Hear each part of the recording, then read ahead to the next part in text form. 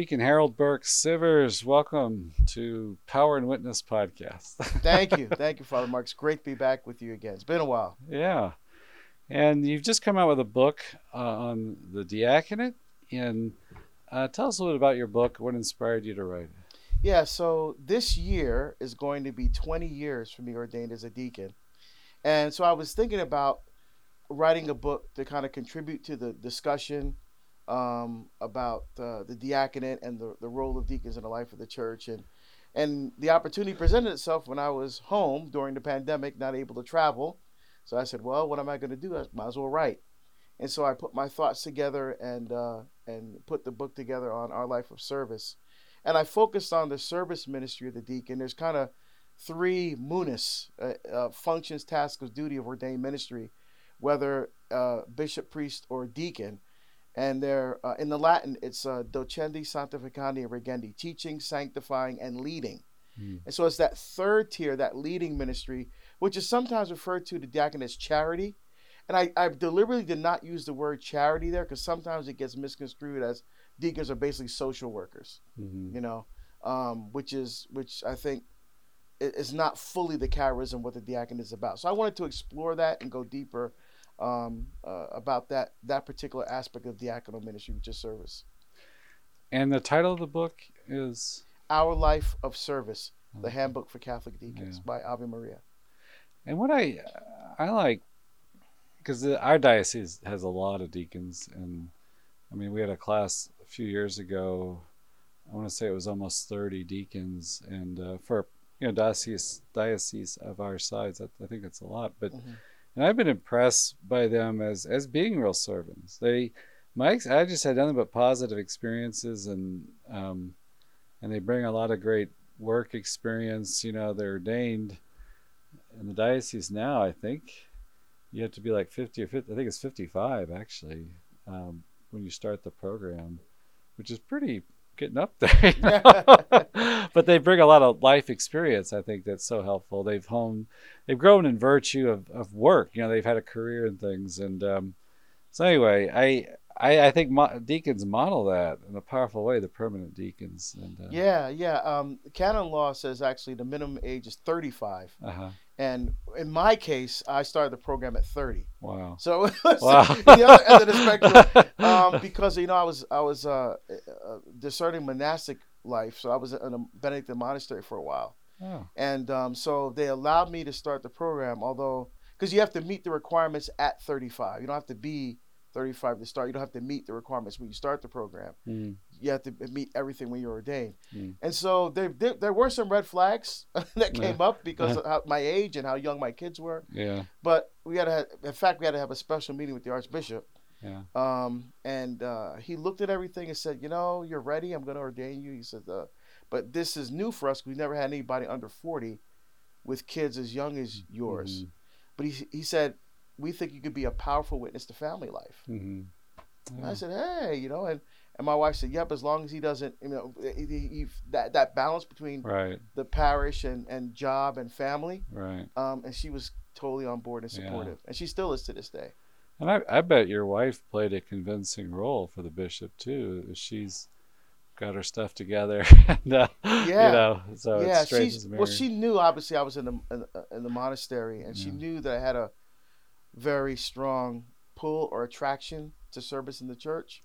And so when the diaconate presented itself, she was on board. And what really helped her, probably more than anything, was during the formation process, there was they had the wives of the current deacons come to talk to the wives of the guys in formation. So they went off to a separate room by themselves, and basically the wives of the men in formation said, okay, look, tell us how this really is. Right. I mean, they're telling us all this stuff in this other room, but you guys are living this. Tell us how it's like when your husband's ordained. What's the balance? What are you struggling with? What are some of the good things? And she goes, that was the best conversation, and that really convinced her that we could do this as a family. Yeah. Could you tell us now maybe like what your wife took from that meeting a little bit? Like what are the struggles? What are the blessings? Yeah. So sometimes when you're preparing for ordination, you're excited and you want to start doing things, but you have to learn to say no, because you can't lose the perspective of the priority. Relationship with God has to come first. Because if you're not right with God, You're no good to your family. You're no good to the church. Right. So that has to come first. You have to be a man of prayer. And in the book, I emphasize you have to have strong Marian devotion.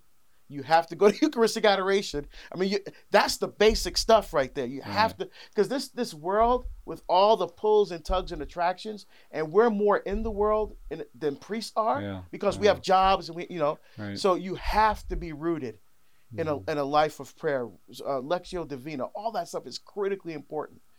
That what flows from that, besides the love of Christ, is the joy that flows into the family next, God, family, and then everything else after that. Because what the church does, it recognizes that there are men that are serving well in their families, and they're sharing those gifts, maybe as a lector or on parish council or working for the St. Vincent de Paul in their parish. Now the church says, maybe this man, we can use his gifts for the benefit of the entire church. Right. And so typically what happens is a priest or someone may approach a man in parish and say, you ever think about becoming a deacon? Well, I don't know. You should think about it. And that's kind of typically how that starts. Yeah. And what do you think from your experience, that I know it's always different gifts that are people, but how is it a blessing for the church and the parish to have a permanent deacon? Yeah. So I think the best answer to that question is by understanding who the deacon is and his role. So, for example, you'll still hear in parishes, oh, yeah, you're just like a priest except you can't say Mass and hear confessions, right? Or they'll say, oh, yeah, basically, I'm not sure why we have deacons, because basically lay people can do everything. And so when you hear that, or they call you a lay deacon. Right. But deacons, holy orders, we're clerics, we're not lay people. So obviously there's still not a proper understanding of what a deacon is and who a deacon is and what a deacon does. So deacons are basically permanent signs and sacramental witnesses of the service ministry of Christ. Right. So the way I like to think about it, Father, is like obviously the bishop is the chief teacher, evangelizer, the greatest facilitator of communion, as the head of the diocese or eparchy or archdiocese. But he can't do everything by himself, so he has priests on his right hand to help him with his ministry of facilitating communion, especially around the sacraments, most especially with the Holy Eucharist, in which gives life to the church. But he also is supposed to evangelize. That's what he has the deacons for. And notice even the ordination ceremony for bishops, it's the deacons that hold the book of the gospel over the new bishop that's going to be ordained. It's the deacons that hold the book of the gospel. So to me, that's a beautiful connection with the deacon assisting the bishop with his ministry of evangelization, right? Of witnessing to the power of God's love in the world. Because our job is not to be the shepherd. The priest is the shepherd. Our job is to, I wanted to use this in the book, Father Mark, sheepdogs. But the publisher said, oh, guys might not like being called sheepdogs. I said, but try to have the shepherd do his job without the sheepdogs. So our job is not to be the shepherd. Our job is to go out and gather the sheep and bring them to the shepherd. Bring them to the healing sacraments. Bring them, show them love and witness the power of Christ's love so that they can come back to communion with the church. I have a Protestant friend, that's the terminology they use. They say, this guy at his particular church, he talked about the sheepdogs bringing him to the deacons. But anyway, it was, So, I think like deacons are on the front lines. Like you said, they're working the world, they're married. So they have a special, I think, experience to draw from and maybe an access, into families that you speak the language, the issues. And what you'll find in parishes is that people will often come to the deacon if they have a family issue. Not that they can't go to the priest, but they think, I think he'll understand better because he's married and he may understand these issues. Not to take away from the priest that the priest can't do that, because the priest not only draws from his own family experience, but because he's dealing with so many people, so many families, he's drawing from all those other experiences as well. So I think priests are well equipped to be able to deal with these same issues. But I think people see like, okay, he's in the trenches every day. He has to try and balance work and kids and faith and all of this. So they're a little more apt to approach a deacon, Yeah.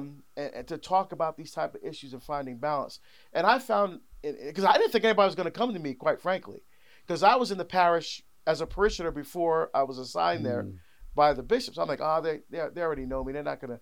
Oh no! Once you're ordained, they see you differently. And I started learning things about people I had no idea what's going on in their lives until they started like really sharing with me, which they didn't do before when I was a layperson. Right. But when they saw me as Deacon Harold, that's when they started coming to me.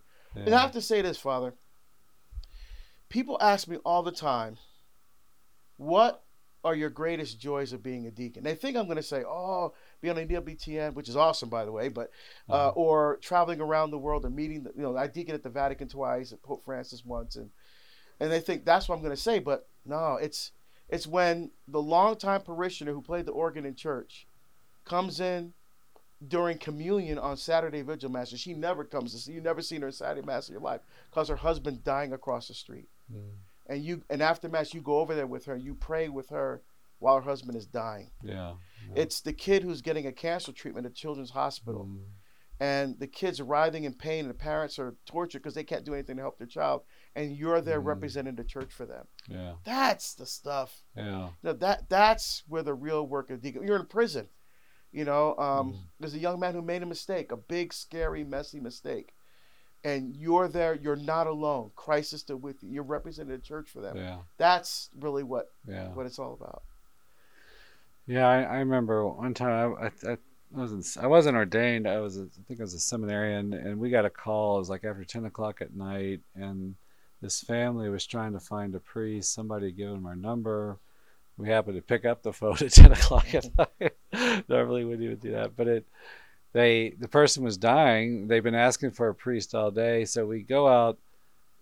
It was kind of like the outskirts of Birmingham, and it was in a trailer park, and we go into this home, and we walk past all these family members and go to the back room, and the person had asked to be anointed, so Father anointed them and praying the rosary. And during like the second or third decade, I remember she was on a ventilator and she died. She's only like 36, Wow. And I remember it made such an impression upon me. It's like these people didn't know me from Adam. Most of the family wasn't even Catholic.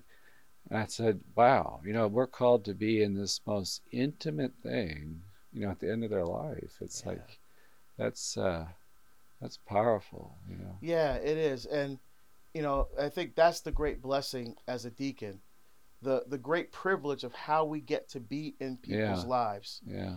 It's really humbling, and, and it could be intimidating. I remember the first time I went and someone was dying, I was like, man, this is, because I've never been around. I mean, well, I was at law enforcement, I was around dead people, but they were already dead when I got there. But this is different. This is more of a pastoral setting where you're there representing the church for them, where you're there, praying with them, where you're just being with them, and you're like part of that family, and they're feeding you. They bring. I remember there's an Eritrean family from Africa.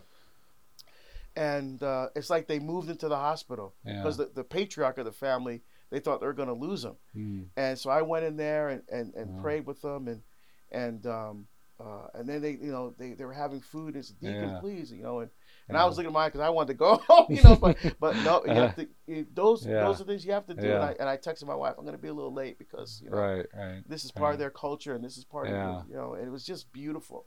It's a beautiful gift. Yeah. And what are some of the ways in the book you cover, like, because the book's about service, diaconal service, and what are some of those services you talk about in the book? Yeah, so the way I've structured the book is I talk about diaconal spirituality, then I talk about serving the family, serving your wife, serving your children, because I think that's the priority, right? God, family, and then everything else after that. Then I talk about serving in the parish, what that looks like, not being afraid to preach. Because again, and that's another point. Sometimes deacons get upset because they don't preach that much at Mass, but that's not our purview to preach at Mass. The rubrics say the deacon preaches occasionally or sometimes because he's not the shepherd. The sheep need to hear from the shepherd. Okay. They hear from us like Father's Day or a lot of dioceses I notice about once a month. That's like the deacon weekend to preach. which is fine because most of our preaching is outside of Mass. So when we're doing the service that we talked about or visiting the sick, or in the book, I also talk about some incredible ministries that some of my brother deacons are doing on a larger scale. There's Deacon Anvu, for example, from my diocese in Portland, who has an international apostolate where he's feeding elderly people with $10 a month.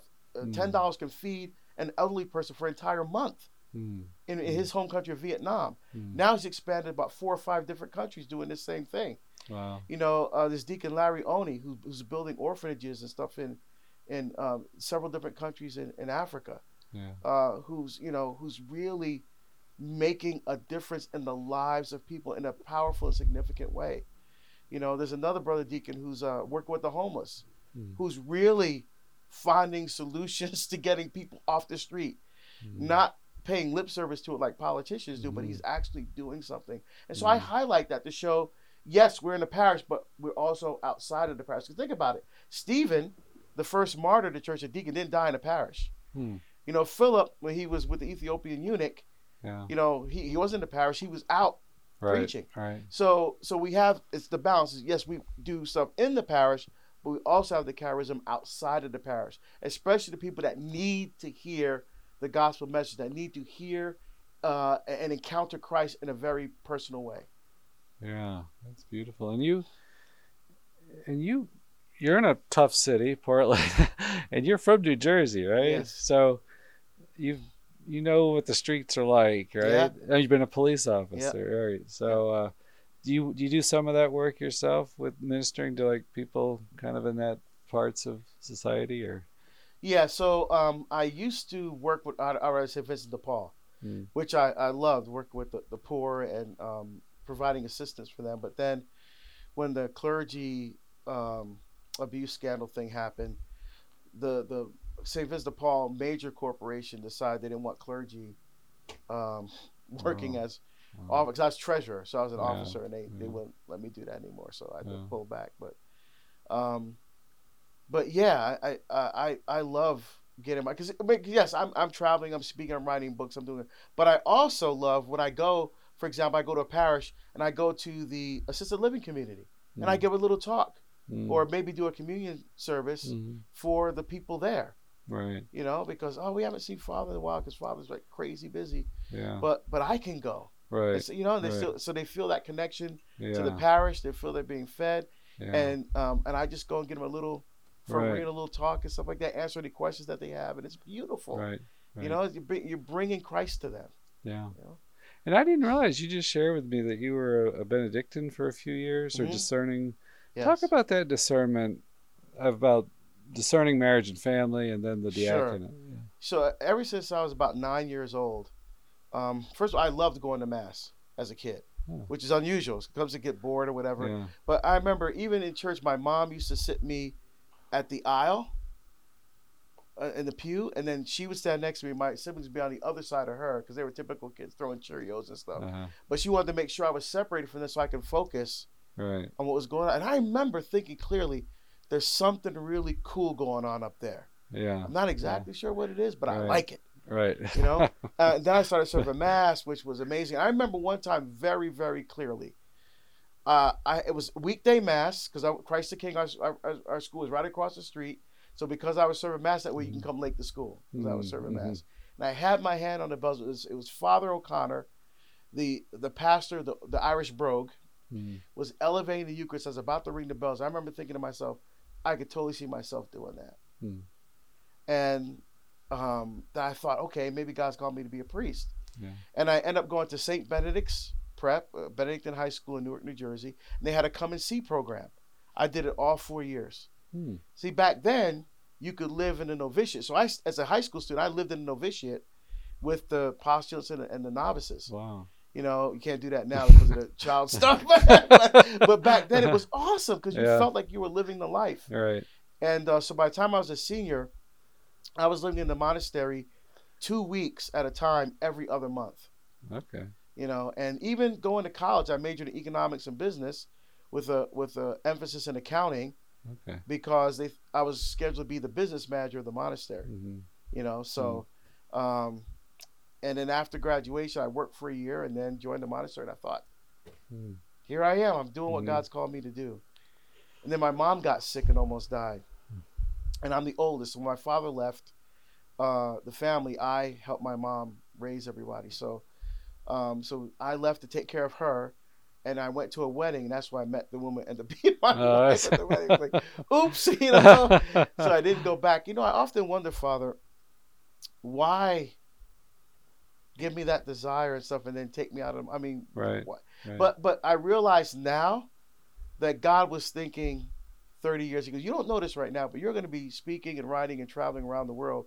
And you need this foundation of love of the liturgy, love of silence, love of devotions, love of adoration. You're going to need that. And that's so true. I draw from that experience all the time in what I'm doing because you have to be grounded. Right. And I want to ground myself in a deep spirituality.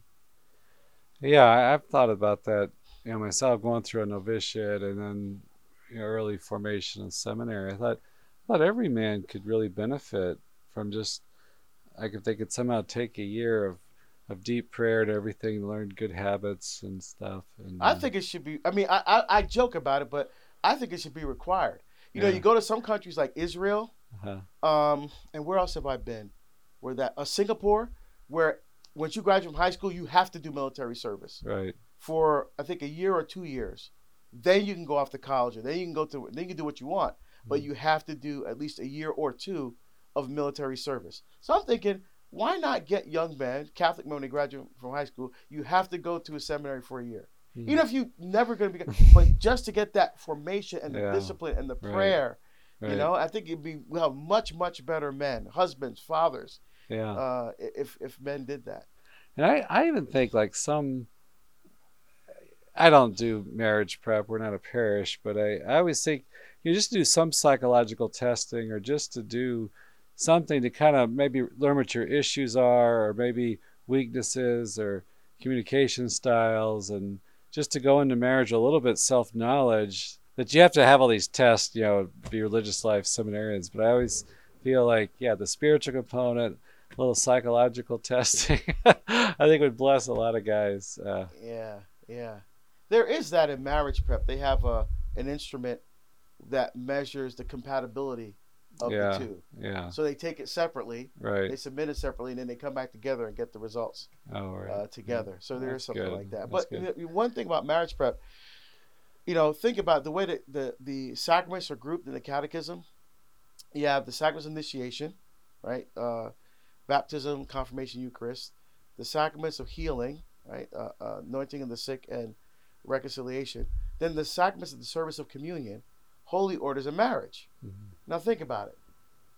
Priest typically takes what, 6-7 years of formation to become a priest? And what about marriage? A weekend? Maybe a couple of months, like once a week? For a lifetime? What's wrong with this picture? Now, I'm not saying that a couple needs 7 years. I mean, come on, that's much.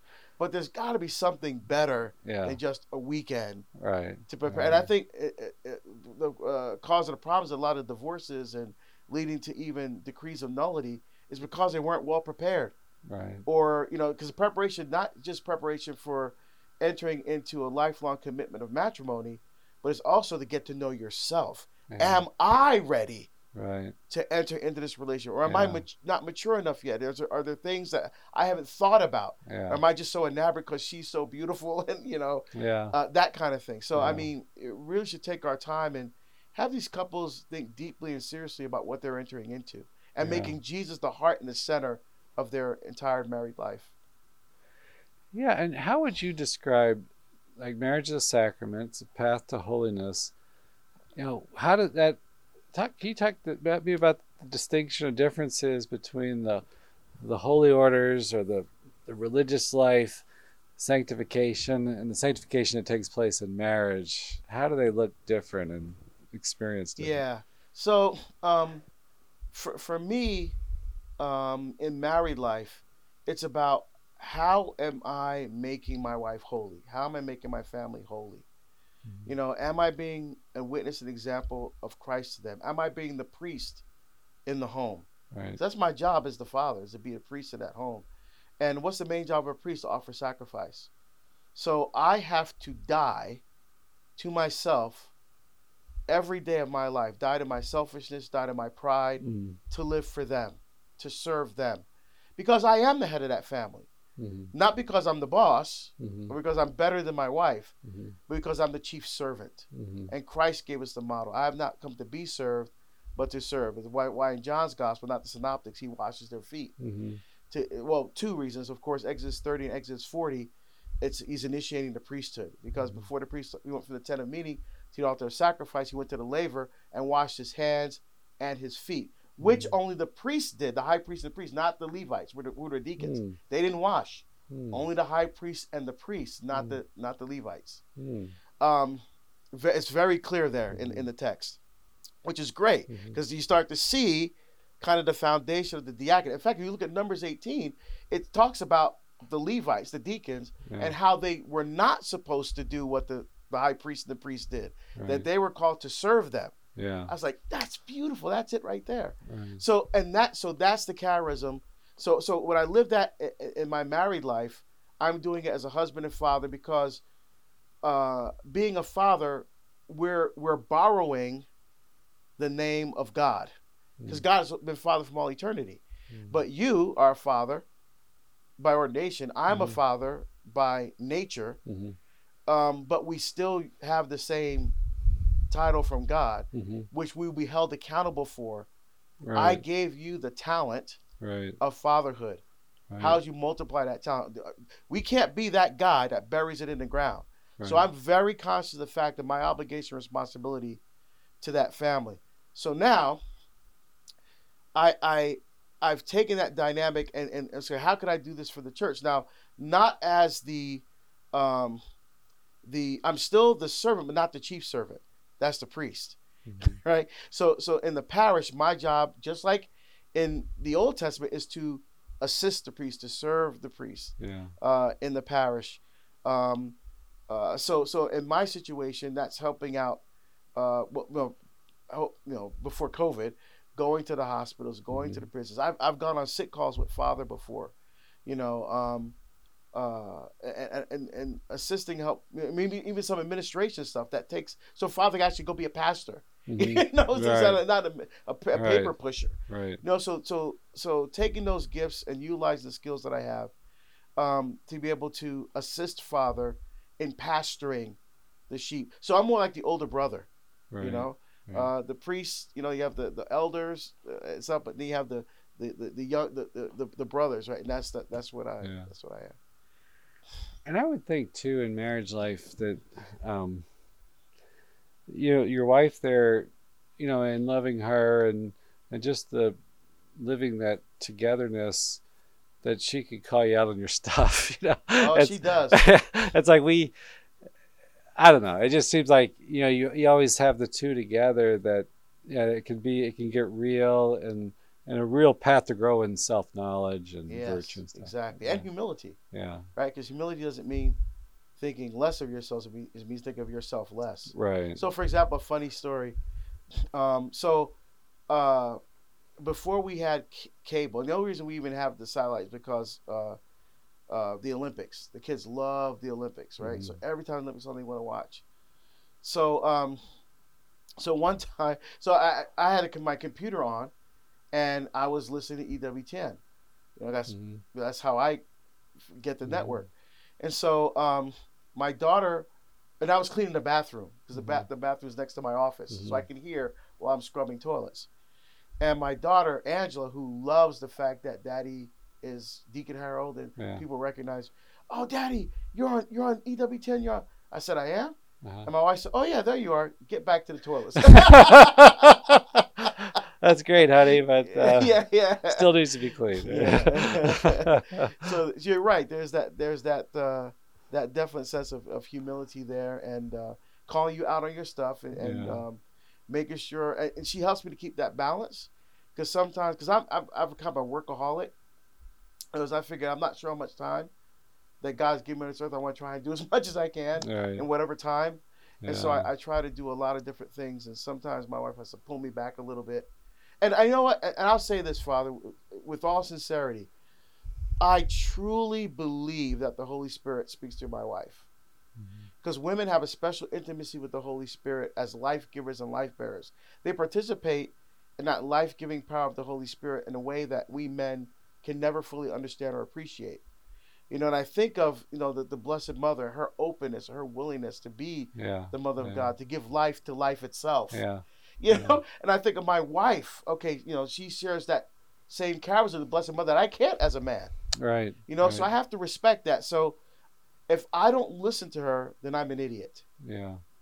I mean, if I don't listen to her heart, Right. I'm not talking about the honey-do list and all that kind of stuff. I mean, if I don't listen to her heart on important issues, then I'm not really being the father that God calls me to be. Yeah, I think sometimes men, we get, we like to systematize and categorize and kind of emphasize the rational and logical and things. And it seems like, women, they're more in tune with their emotions. And I think sometimes they have a greater freedom. They're not like bound sometimes by the categories we get locked into and analyze. They have intuition and things. But that's interesting though, to combine it with a real guidance of the Holy Spirit, a special calling there. That's really interesting to hear, coming from a husband. But we pray, Sunday Credo Espiritus Sanctus Dominum et Vivificantem. Right? I believe in the Holy Spirit, the Lord and giver of life. Right. So that women participate in that in a very different way than we do as men. You know, and so there's a beauty there. There's a spirituality there that we as men need to appreciate and recognize. It's very interesting, Father Mark. During the pandemic, I was home and I decided to read, spend more time in books of the Bible that I usually don't spend a lot of time in. One of them was Proverbs. And you always, you hear in the scripture about girding your loins, right? Because usually that's typically a way a man prepares for battles to gird his loins. But in Proverbs 31, the last chapter of Proverbs, says that a woman girds her loins and makes her arms strong. Like she's prepared for spiritual battle. Right. Which is beautiful because I went back and looked at Genesis chapter 2, where it says, I will make a helper fit for him. And that in Hebrew is ezer kenegdo. It's someone who stands opposite or parallel to you, who helps, aids, assists, surrounds, protects, and defends in battle. So there's a beautiful parallel between Genesis 2 and Proverbs 31 about the woman being strong, being a battle partner. And you look at Louis de Montfort, the way he talks about the Blessed Mother. Right. The army soldiers in the army of Mary. Right. That's awesome. Yeah. And we often don't think about it like that. Right. And isn't that word too, ezer? I forgot what you said. Ezer kenegdo. Yeah. It's like suggestive of help coming from the Lord, right? Too, isn't it used sometimes to describe the Lord's help? Yes. When you see that phrase used in other parts of the Bible. Yeah. That's correct. Right. That's correct. And that help did come from the Lord. Yeah. From the side. Yeah. Right. It was from the side, but that came from the Lord. Yeah. And he was put into that deep sleep. The terror de ma in Hebrew means a deep sleep without consciousness or dreams. So he didn't start from the beginning with a new lump of dirt. Right. He took from his side. She's made of finer stuff. He took from his side to create her, but that came from God. Yeah. So it showed that he had no part. Oh, I made you so I can work. Right. He was in that sleep. And the beautiful parallel is Christ crucified. Yeah. Christ is in the terror de ma, the sleep of death. Because remember, Christ always refers to death as sleep. When he went to raise a 12-year-old girl, Talitha kum, little girl arise, he said she's asleep, she's not dead. Everybody's like, what are you talking about, Jesus? Right. She's dead. Yeah. Right? And he kicks everybody out, except the parents and Peter, James, and John. Yeah. And then he raised Lazarus. Remember, he said, when he finally went, he said, let us go wake our brother. Yeah.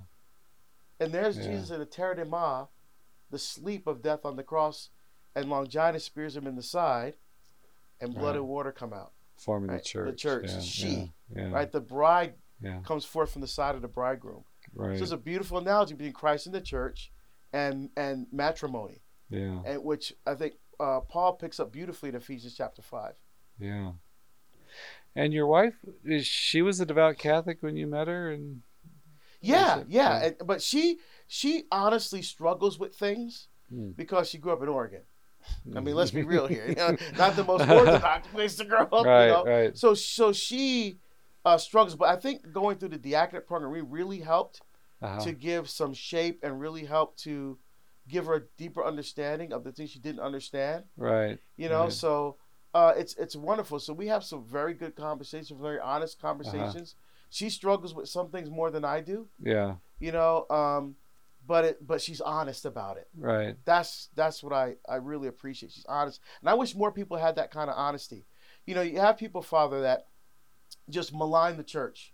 Yeah. And when you ask them, well, what does the church actually believe? They can't tell you. Right. They're just angry at what they think the church teaches when they actually don't want to sit down and listen to here's what the church teaches and why the church teaches what it does. So they can have a deeper understanding. Okay, at least I know what I'm disagreeing with now. That's honest. At least I now know what I'm disagreeing. But most of the time they can't articulate that. Yeah. They just want to feel the emotion and they don't want to think. That's why I love my wife. She has the balance of thinking about things deeply. You know, so that's a good thing. Yeah. And you grew up like 70s, 80s, and yes. So it wasn't a great time of catechesis. Yep, but correct. How did you come out with the faith? Well, I remember one time in 5th grade, Sister Mary talked about the Renew program. And I wasn't sure what that was, but she was describing, I think I want to do this. And so programs like that, or my mom's example, her witnessing example of sacrifice, of, you know, she's a cardiac care nurse and worked graveyard shift. And many times she worked overtime.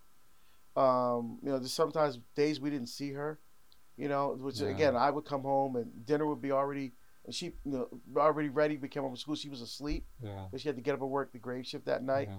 And so I would see her because I had to make sure that she didn't sleep through her alarm. So she goes, make sure, don't just go to bed when you hear the alarm. Make sure I'm up and walking around before you go to bed. You know, and so I do a little check-in with her about how things went and stuff like that. And she sacrificed so much so that we can have a Catholic education, so that we can have opportunities that she never had. That so many young men were being taken by the streets that didn't have fathers because they were looking for father figures in gangs. So my mom makes sure that we were in gangs too. Boy Scouts, altar servers, you know, around men that didn't take the place of my dad, but at least could be witnesses and examples of authentic masculinity. And you did have those kind of mentors. That I absolutely did, including some of the monks, you know, in the monastery. Yeah, absolutely. Wow, that's great. Well, thank you so much, Deacon, for chatting with us. That's good. It's not a great book. Oh, thank you. Thank you. It's great to be here.